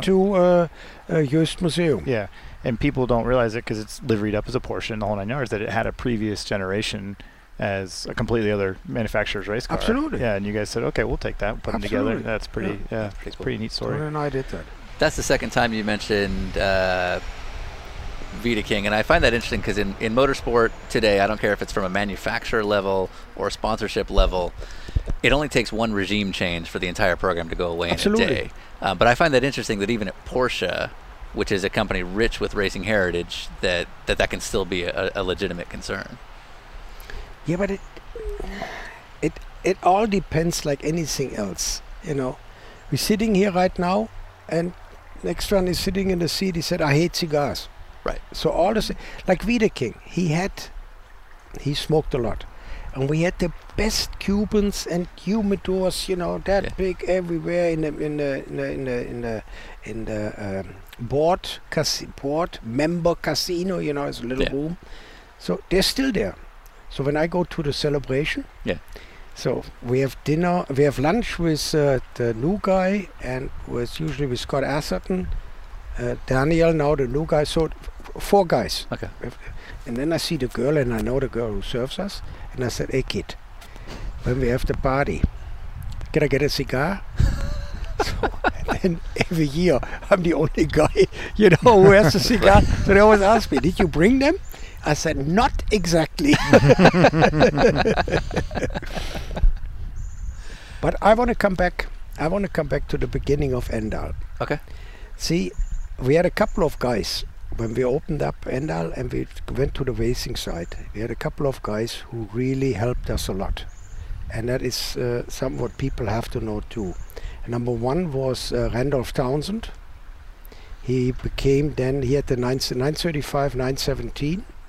Then he became a senator in Nevada, and for 24 years or what, still good friends. Then was Howard Meister. Howard Meister doesn't mean anything to you, ne? But he financed actually the 81 car, and to a certain degree the 82 car, the Moby Dick car, where we won Daytona. Yeah. Preston Hen bought it. So, and the third one, who am I forgetting? Jim Busby. Jim Busby was actually our first customer, Wow. racing-wise, with an ISR. Do you, I mean, it's sort of a generic question, but do you have a favorite car? Me? No. Yeah. No, I don't. 962. I'm not. Oh, you mean a race car? Race car. Yeah, yeah. 962. Okay. Yeah, 100%. 962. That was a car. What was good for the customer. It helped, of course, it helped us tremendously, and we did a lot of modifications what nobody else had. Yeah. And that was for us, for myself, from electronic side. Yeah. So Modifications is an ANDIAL. Yeah. Did a lot of it. yeah, that was ANDIAL. That was in the 80s. Yeah. 962, clever. And Holbot. With Holbot, we made a deal, and from a personality standpoint, you don't remember Al, no? No. No. I look older than I personality, am. So. I mean, he was there and I was here. Right. And yet, we got along very, very good, and we became friends. So I can say that with good conscience. Right. And what he said from the beginning, Alwin, I trust you. You do the engines, take care of it, end of the story. Never interfered. Right. Never. Right. When I said, okay, I'm going to do that, and do it. Right. So that was a very good, very close, and his death actually, that was devastating for me. Yeah. I have to say that. So let me say one thing. In the 80s, we went from injection pumps to electronics. And that is something where my computer knowledge, everything else, and an interest. It's always interested me. And like I said before, EEPROM's the brain of the ECU at that time. See, today it's easy. You go to a computer and you go percentage-wise. Hexadecimal system? I'm aware. You're familiar. Okay, Yeah. so you had to, see, the EEPROM is programmed in hexadecimal. So you had to convert it into decimal. Then you had to say, okay, plus 3%. Then you had to figure it out again, get the number in hex. Then you had to program the EEPROM and send it. So, in Germany, there's, let's say, the Bible, where the EEPROM was decided, or it actually described where's the timing and where's the RPM and where's the that and where's that. And that is something, I got everything from Weiser, but that they wouldn't give me. It was just brand new, and that was like Fort Knox. Right. So that pissed me off. So, yeah, because see, what we wanted to do immediately from 2.8 liter to 3.2. Yeah, but you change the cams, you do that. But if you don't change the mixture and the timing, so what does it really do good? Yeah. That's what everybody else did. And I went to, it really bugged me. And I wasn't smart enough to do that completely. So I went up to Silicon Valley and I found a guy. It cost us $10,000 and it took him like, I don't know, 2 months or whatever. And I went up there and he had it on a big display. And he said, look, I don't know exactly what the numbers are, but let me show you the blocks. So that is one block here, so it's either timing or it is because it always repeats itself. Right. But what RPM and where and what and here, I don't know that. So what I did is I went home, and now it becomes technically. So I had a unit from Bosch where I could see the values when I changed the throttle angle or the boost or the timing. So then I got myself a generator, like what the engine runs, like an input. Yeah. So I went with that thing on a bench, and it took me like 6 months. And what I did is I just went, like click, and I looked. Then I went on the EEPROM, and I said, okay, if I change, maybe that is the timing. So I just concentrated on timing. And that's how I broke that whole thing down. And then we were able with Holbot to change our program. Yeah. And everybody else used and Aiken and all these guys here, they changed the engine, but unfortunately, Gone. Yeah. And then with Garrett Air Research, Right. we had turbos made specifically for our application. With the display of the, how can I explain it to you? The efficiency grade, like you could be here or you could be here. And they made compressor wheels and things for us, exactly fitting that. So there is more to it than just, oh yeah, they were lucky or they were good. And that's what I wanted to explain, but I didn't get to the 962 days. So well, the nostalgia I hear for the 962 out of you is that it seems like that was sort of the technology point that sort of was perfectly coinciding with where you were in terms of what you wanted to learn. It was the right time, yeah. the right movements, the right clientele, and the success. Because if you look how many times we won Daytona or what. Yeah. So when you're working on that for 8 months or whatever Yeah. combined. Yeah. Were people around you that were working? I'm assuming this was happening here in California. It was mostly bench work. Right. Were anybody around you going, is this going to pay off? Was there any sort of pressure? No, like, my are you wasting your my time? two partners, They- never doubted that. Yeah. Never. They didn't know what I was doing, but there was never any doubts. Yeah. Like, hey, what are you doing or what? No. Right. If somebody would have said that, I would have exploded. You knew I would have that's why told him they in did plain it. English, f*** off. It's like, let him do his thing. Let him do his thing. Sure. So am I vocal? Yes, I am. Yes, certainly. So our pass along question, we kind of started out with because it was relevant to our own curiosity with Jeremy's question about your retirement. No. I have an official title. Okay. Oh, you do. It's called a retired innocent bystander. And that's what I am. Yeah. I'm in the background. You don't see me that much in the foreground, but let's say that I'm very active in the background. So on Monday, Tuesday? Tuesday. So next week we're going to be having dinner with Cole Pern, who is a NASCAR crew chief. I'm sure you've never heard of him. No. He works. Sorry about that. No, no. I know that's you fine, want to yeah. have a quote or what, but I don't know him. So any question you could ask a current NASCAR crew chief who is fighting for the championship. They just won the last race with his team. He's Martin Truex Jr.'s crew chief. Any question you could think to ask. I can tell him that.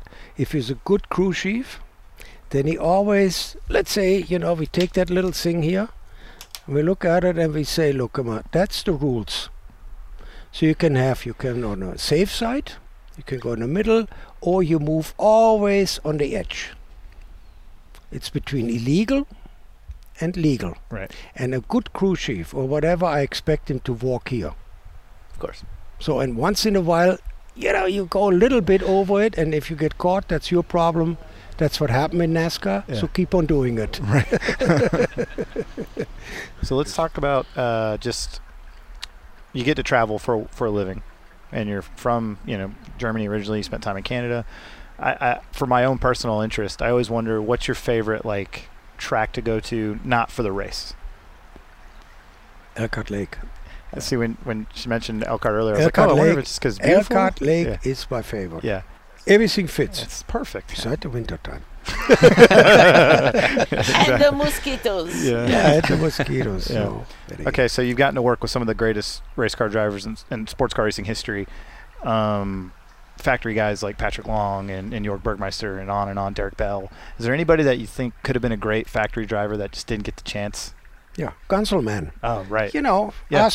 because neighbors, they love each other. So, perfect. Mischance. Is there somebody and I wouldn't know their name most likely anyway, is there somebody in the Porsche organization you see as like a predecessor to you, or that's going to come into? That's a tough thing. And I tell you honestly, I already at Uwe's time, so in 2005, 2006, I said, Uwe, we have to look for somebody, because I cannot do it, or I will not do it forever. I haven't found somebody, and believe me, I look and I look and I look and I look and I look. But see, the criteria, what is utmost important is you have to speak German. Sure. Yeah. Because if you don't get along with the guys, you have to know the guys from Weiser. Yeah. And as an outsider, it's very difficult to get into that group, or to have the respect. And I use that word all the time. Yeah, you do. If you don't have it, forget it. Sure. So you had no idea what you were walking into today, or what we were No walking idea. into, I guess. Well, But neither did we. yeah. But clearly you're having a terrible time. Yeah, can't you see it? You know with- what? Actually, it's with- 3 o'clock. I'm like, $1. That's minimum an hour and a half more than I expected. I'm sorry. Likewise. Like the legacy, if there is one that you want to leave behind, is there sort of a part about you wish people knew more of, or a legacy that you're hoping to leave? A legacy is a very simple one. What I want to be remembered is to be a fair person. Success, number one, always in the focus, because that's what makes it in racing. And that's all. Remember that, like what we did, how we did it, or how I did it. But I didn't do it by myself. It's always what I hate with people. I. Yeah. You never see I. It's always us or we. Right. Because it is always a team. It's not only one person who does that. Right. That for me is very important. Success, united as a team. That's what I would like to see. continue that. When somebody comes to that thing, look in the mirror for a second and really ask yourself, how? Golf player is something else. Golf player is a golf player. That's only him, but not in racing. Right. You can have the best driver, you give him a lousy car, and the best driver all of a sudden becomes one of many. I think we've taken more than enough time of yours. So Okay, well, we make a nice picture later on, 3 of us. yeah, that's actually part of the have a thing thing as we well. Yeah, definitely. But if you want to run it, you can. Cool. All right. Well, it's crap. You've given us almost 3 hours, and Dario Franchitti's been waiting in the car the whole time. Yeah, we got trying to Dario drive us out of here. driving us. Yeah. Why didn't you bring him in? Nah, that's not his What job. is it, a dog? You forgot Mario's advice? That poor sucker, bring some water. He's joking. I know, and I'm joking too. That's what I like, you gotta have some fun. Yeah. I think this is going to change a lot of people's. I mean, you need to at the next race, maybe throw a drink in someone's face or fire somebody, because people are going to realize that you're just a nice guy, and it I'm might normal. change your I'm normal, your I'm normal. your aura. Well, let me tell you one thing, racing too. What I found very positive with all my racing years, it forms you. And in racing, see, when it comes to the point, especially when I was still on pit lane, you have to make a decision. How you gonna do it? What you make? You make that decision now. Right. Not let me think about that or let me Split discuss seconds. in a committee. What we do. You're on your own. Make the decision. Live it. So what it taught me in life, anything, when there's a situation, you are already by the time and it happened to us personally also. You make a quick decision and go for it. And by the time you do that, the other guys, they're still thinking, and you're already on the next train to the things, and you have it already resolved. Right. So that is what I personally really learned in racing and cherish it. Well, thanks so much for your time, and Continental for picking up the sandwiches. Boom. Let's go deal with Dario.